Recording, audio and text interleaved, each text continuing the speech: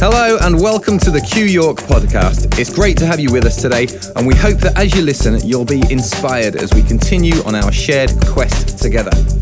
This podcast is entirely free, and yet it's not cheap to put together and wouldn't be possible without the generosity of our supporters. So if you consider yourself a supporter of Q, then please head to qyork.co.uk and hit donate to show your support today, because there really is no Q without you. Thank you and enjoy today's message. Well, good morning and welcome to our friends from across the globe. I hope you enjoyed your week off last week. We certainly did. It was nice. I talked 2 sessions ago about joining the dots and the power of doubt.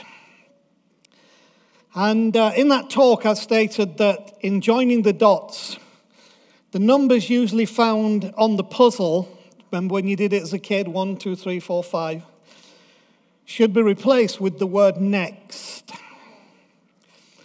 insofar as it relates to life. My reasoning for that was there's enough pressure on life and enough things that translate to us as judgment and condemnation without us feeling that somehow in life there is a 1, 2, 3, 4, 5, 6, and that if you don't get that, not only the numbers, but in the correct sequence, that somehow your life will never be what it should be. Now, for those of you raised in church, that was a particular problem for us because we called it, you will have missed the will of God. And that was a very frightening and terrifying thing. And then in the last session, when the guys did such a fantastic job of just reflecting on the things we've talked about, Connie sung The Next Right Thing. And that inspired today's theme. And I found myself asking the questions, what does next look like? You know, because even this phrase, do the next right thing, has become very popular in business and in life coaching. You just got to do the next right thing. And I was raised in church, and I'm used to in church preachers throwing out phrases that sound amazing, and you think, yeah. But then you think, but what the hell does that mean in the context of my life? What does next look like?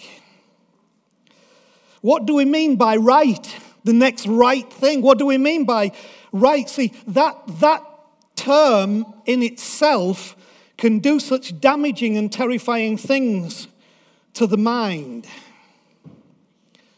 Right. Did I do the right thing?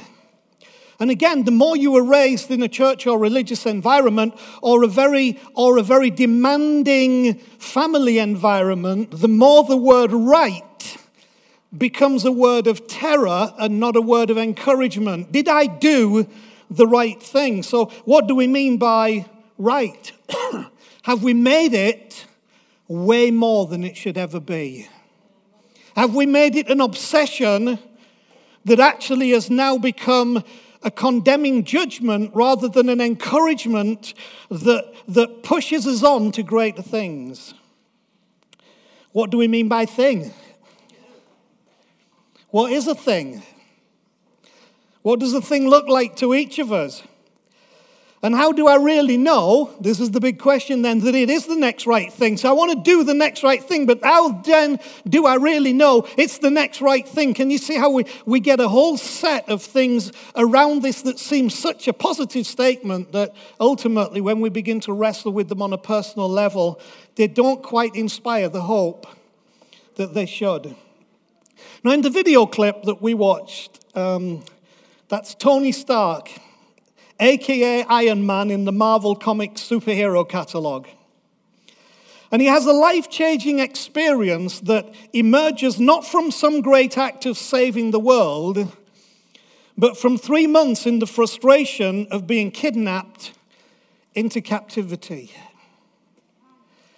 And so often, I think I've lived long enough to know that the life-changing experiences we have usually relate to the 3 months that we were kidnapped in captivity than to the other stuff, because most of that, life is just pushing us along. We're riding the wave of life and we never stop to really think about what's happening and what might be the next right thing. And coming out of this kidnapped into captivity, he could see clearly the next right things to do and to be. And that primarily involved eating a cheeseburger. And one of the reasons Chris got this clip and had it put together is because sometimes the next right thing is eating a cheeseburger. Well, you should go to the hospital. No, I know what I need to do next. I need to eat a cheeseburger. Now, that might sound the stupidest, dumbest, most irrelevant thing in the world, but sometimes eating a cheeseburger is the next right thing in the context of your sanity and your willingness to engage with what it is that you're involved with.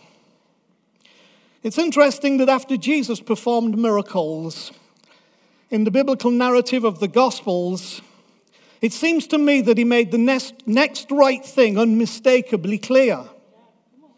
But it was rarely what we probably would think it should have been. To a leper that he healed, and you're a leper in first century world, he said, "Don't tell anyone." What? He's just been healed. He's just got rid of his leprosy. Don't tell anyone. Just go and show yourself to the priest. Don't tell anyone. Just go and present yourself to the authority that can tell you what you need to know so you can get on with life. To a paralytic man who'd been 38 years paralyzed.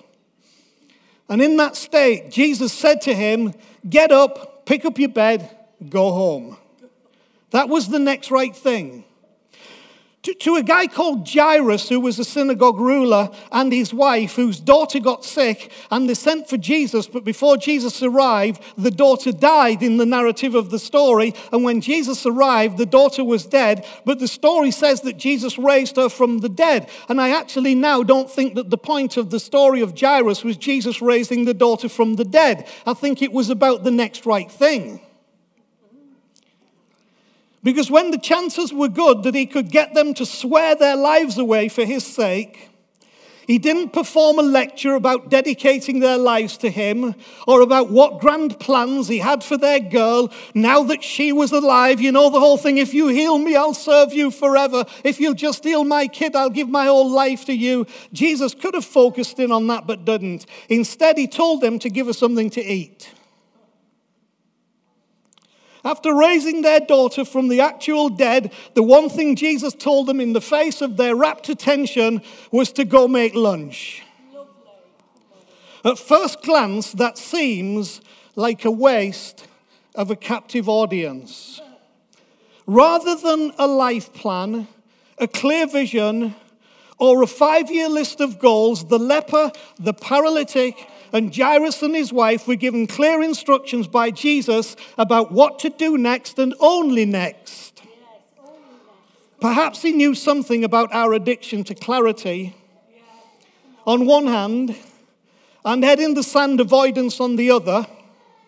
And he knew if we could somehow wrangle a 5-year plan out of him, we would take it and be on our merry way. Eckhart Tolle, who I've quoted to you before, put it this way, and you've heard me say this on several occasions: life will give you whatever experience is most helpful for the evolution of your consciousness. And I've always made note to you, that's not conscience. Consciousness. How do you know that this is the experience you need? Because it's the experience you're having at this moment. It's the push that takes you to the next right thing, if you're willing, even a camera falling out of a bag. So what about for us? If we take our cues from Jesus and the big book of Alcoholics Anonymous, because this phrase comes up in there, and consider what it means for us to do the next right thing, not the next big thing, not the next impressive thing, which is where your head goes, but just the next right thing in front of us, what would that look like? So what is our next right thing? It's a question that gets my attention, and it's what I want to explore with you this morning. Some of you will relate to this, probably from some a little less than me and all the way up through Eunice and beyond. Living in the moment the way we were raised was almost a sin. I spent so much of my life living in trying to deal with the guilt of the past, which is where the particular presentation of Jesus was helpful, because my past was still there and I was still useless, but thank God for Jesus. And then we spent the rest of the time living in the future. Jesus is coming again. We're looking for his coming. This life is brief. And so what that does in the mind, and I know this is not all of you, but those of you who've been around church for enough time becomes an enemy. There's never enough, and it's a threatening thing, because what you do with time is going to determine what happens to you in eternity. Now, I have some huge problems with that, as you know, at this moment, but I'll say a little bit about that as I finish this section. Now, Kung Fu Panda, which is a great film, it's just awesome. I think the characters behind these films are great. It's a bit like Robin Williams as the genie in Aladdin, and Jack Black as the panda here. Just absolutely, I just think their ability to do that is phenomenal. But he related a feeling that I think we've all had at some time. Some of you carry this around all the time. I probably sucked more today than anyone in the history of Kung Fu, in the history of China, or in the history of sucking. How many of you felt that? And I realize some of you and some of you I'm talking to, that is a constant personal image that you suck more today than anybody sucked ever in the history of sucking. Well, you didn't and you don't, but that doesn't negate the feeling of how we get there. And we get there because of the very things we're talking about this morning, and why it's so important that we learn the simplicity of doing the next right thing, and not the pressure of it. And so he expresses that by the things that we're all familiar with. Now, of course, the 5 are the Kung Fu masters that he's supposed to become part of that, because he's the dragon warrior. But he doesn't know it yet. And so we get these statements like, I'm not like, and that's part of the whole thing of sucking. I'm not like. And we look around and see people and see things, and that's why I hate a lot of reality TV, because it's false to start with, but young guys and young girls look at that and immediately think, I'm not like.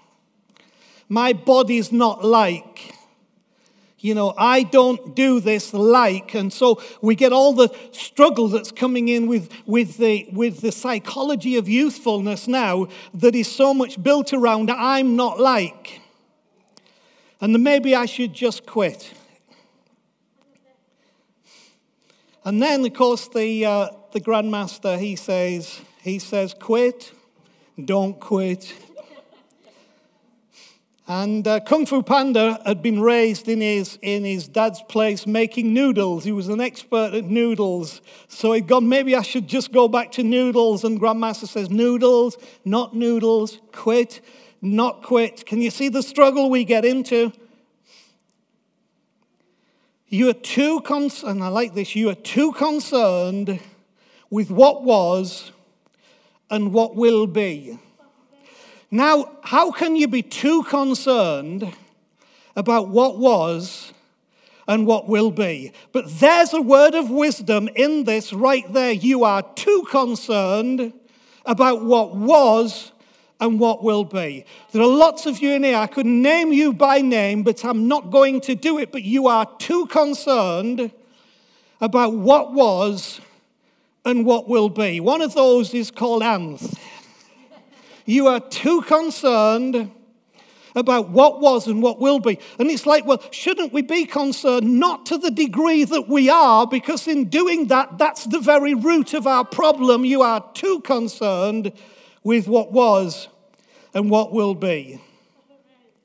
I can think of at least 2 occasions in the biblical narrative where Jesus highlighted this very thing. And these are just two from many. There was a couple who were the sisters of a guy who Jesus raised from the dead called Lazarus. Their names were Martha and Mary. And one day Jesus went to their house, and one of them got upset with the other because one of them just thought it would be nice just to spend some time just chilling with Jesus. And the other one's like, no, we should be in the kitchen preparing stuff. Everything should be ready. Who's set the table? Who's determined the menu? Has anybody been to the shop? Have we got enough to drink? Have we got the right drinks? What if there are vegans? What if there are veggies? Have we got the right thing? And so Jesus said, you are concerned about many things, but one thing is lacking, and your sister has chosen that. Which, to put it in today's terms, is she chose the cheeseburger. She chose the cheeseburger. And then another occasion, just really quickly, in what is known as the Sermon on the Mount. I don't like the idea it's called a sermon. It was really just Jesus doing what we do every Sunday morning. Jesus was talking and he's relating stuff, and he says, hey guys, listen, just think about the lilies in your garden. How much striving goes on for them to flower? Think about the birds, how much worry goes into them getting fed. And he said, don't you realize everything you need is there for you to access if you're willing to access it? But here's how he started it. He said, take no thought for tomorrow. Too concerned. See, this is not just about making decisions, because we think, do the next right thing. It's about making decisions. It's not just about making decisions. It's about making a life. And until we bring the idea of making a life into the making of decisions, our decisions will dominate to the degree where they take away life. The decision itself, though necessary, is rarely the point. And I need to learn that. The decision, though necessary, is rarely the point. The point is you becoming more fully yourself. Not more conscience, but more consciousness of what I believe is the presence of God, the presence of the divine in the reality of your life. To do the right thing demands just one thing above all. It insists you inhabit the moment. If you miss this today, you might be happy about stuff you've heard, but you've missed the point. To do the right thing demands just one thing above all. It insists you inhabit the moment. The problem is the moment is usually the very thing we don't want to inhabit. We either want the nostalgia of the past or the fantasies of the future, and so we miss the next right thing that is the life-changing, revolutionary impartation in our life because we do not insist on inhabiting the moment, this now. Pain of the past and fear of the future are not great companions when it comes to inhabiting the moment. Inhabiting the moment for many is much harder than it sounds. There's a difference between ignoring the moment and inhabiting the moment. Make sure you get that. And I'm not talking about inhabiting the moment in some kind of fatalistic, que sera, whatever will be, stiff upper lip way. I'm talking about inhabiting the moment in hope. Pure, naked, fragile hope that actually thinks something could come of this moment that will stagger me because it will be wonderful. Hope. Remember the Shawshank Redemption? When he talked about finding his friend and the Pacific was as blue and he would meet his friend and all would be well, and he finished up by saying, I hope. If you are going to inhabit the moment, you have to become a student of hope. I hope. See, the problem is we've become experts in our humanity of inhibiting the moment rather than inhabiting the moment. Did you catch that? So because of our obsession with past and future, with guilt and fantasy, we inhibit the moment instead of inhabiting the moment. But I want you to inhabit the moment today. Now in that, watch out for the two E's, ego and excuses, because they'll get in the way of you inhabiting the moment. And just as an aside, make friends with time again. It really is your friend. So our desire is this morning is that we want you to leave with hope in the moment. Remember what we said earlier, don't inhibit the moment, inhabit the moment. This moment, the one right now. Now, that clip is taken from the movie Castaway. And in that movie, Tom Hanks plays a guy called Chuck Noland. And there is a plane crash, and Chuck Noland finds himself stranded on an uninhabited island after his plane crashes in the South Pacific. And the plot focuses on his desperate attempts to survive and return home. I actually think it's the everyman story of the just me experience. We've all crashed our plane. We've all had our island. We've all had our feelings in that island. We've all had the times on that island when we thought, I'd just like it all to end. We've all had the struggles on that island of how do we survive? How do we make it through? Will we ever make it home? And at the end of the movie, which was the clip we showed, we get treated to an insight into Chuck Noland's mind during that time. And he's reflecting because he realizes he is lost, presumed dead, so what's his wife going to do? She's going to accept that he's lost, presumed dead, and just like he thought, she'll probably, when she gets over the grief, find someone else, and if I ever get back, I will have lost her. And so he'd resolved himself, he was never getting off his island, so he would never get back to her. So the whole thing of loss was there. I knew that I had lost her.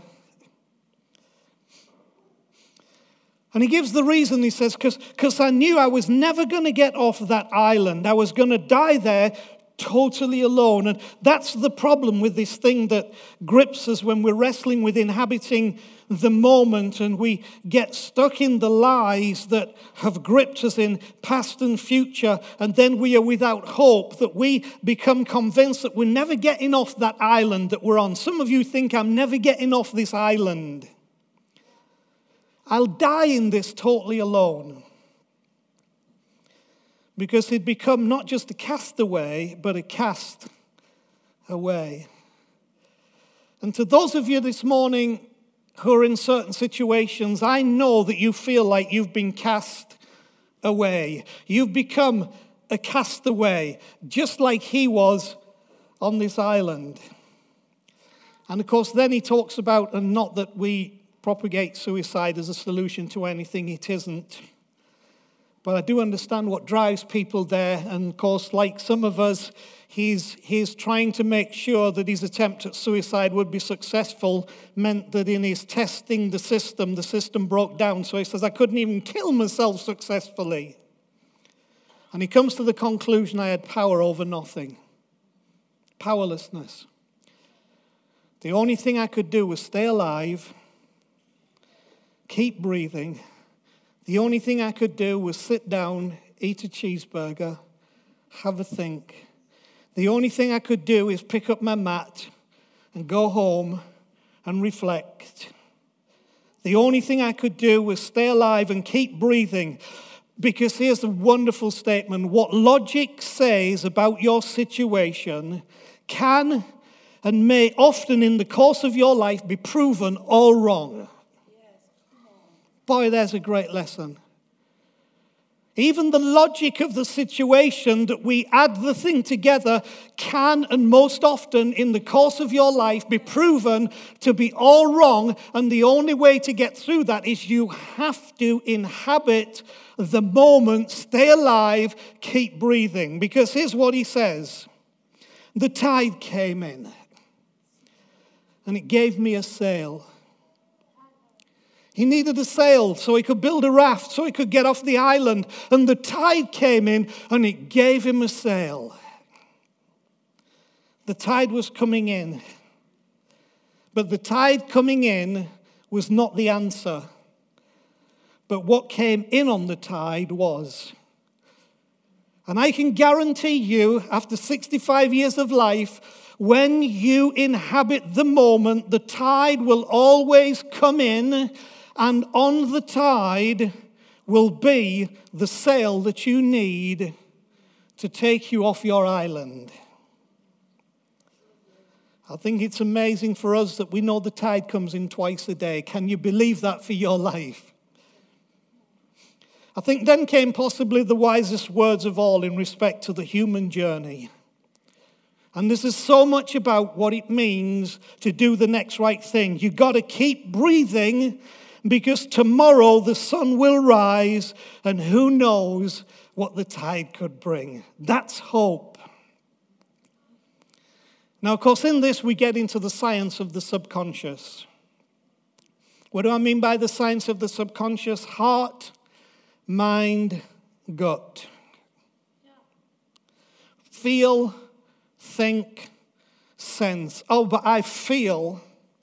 Yeah, but I think. Well, I just sense. And those are the issues that make us inhibit the moment rather than inhabit the moment, and that stop us understanding the next right thing is not the next big thing, it's just the next thing. And the sail comes in on the tide. And so somebody posted this this week, and I wanted to read it to you with a few amendments. My brain and my heart divorced a decade ago over who was to blame about how big of a mess I had become. Eventually, they couldn't be in the same room with each other.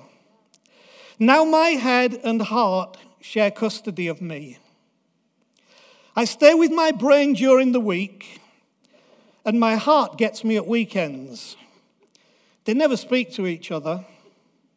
Instead, they give me the same note to pass every week, and the notes they send to one another always say the same thing. This is your fault.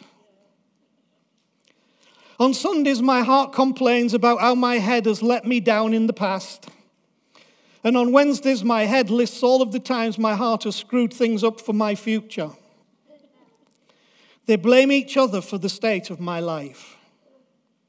There's been a lot of yelling and crying. So lately, I've been spending a lot of time with my gut, who serves as my unofficial therapist. Most nights, I sneak out of the window of my ribcage and slide down my spine and collapse on my gut's plush leather chair that's always open for me. And I just sit until the sun comes up. Last evening, my gut asked me if I was having a hard time being caught between my head and my heart. I nodded. I said I didn't know if I could live with either of them anymore. My gut squeezed my hand. I just can't live with the mistakes of the past or the anxiety about the future, I sighed. But my gut smiled and said, in that case, you should go visit your lungs for a while. Go and watch. Don't say anything. Just watch. I was confused. The look on my face gave it away. If you're exhausted about your heart's obsession with the fixed past and your mind's focus on the uncertainties of the future, your lungs are the perfect place for you. It's the place where yesterday and tomorrow are of no consequence. There is only now.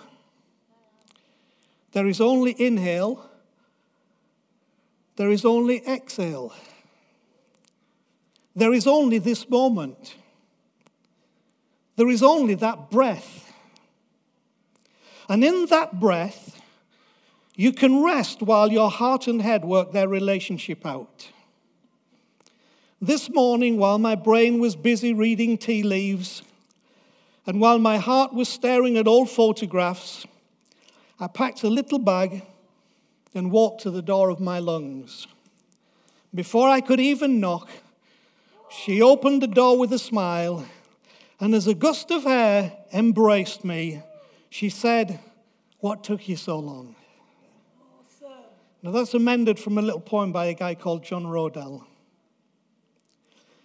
What logic says about your situation may be proven all wrong, because the tide came in and gave me a sail. I got to keep breathing, because tomorrow the sun will rise, and who knows what the tide could bring. Your next right thing is to keep breathing, to appreciate the breath of life in your physical and spiritual lungs, to gratefully and hopefully know that tomorrow the sun will rise, and who knows what the tide could bring. And in it to seek to understand, I am is a complete sentence. Thanks for listening to another Q York podcast. If you've been inspired by what you've heard today, then why not email us at info@qyork.co.uk and let us know who you are and where you're listening from. We love that you're listening to us, and we'd love to hear from you too. Did you know you can also watch all of the talks from Q on our YouTube channel? Just go to youtube.com/Q Church York. We look forward to having you with us again soon. Until then, enjoy the quest.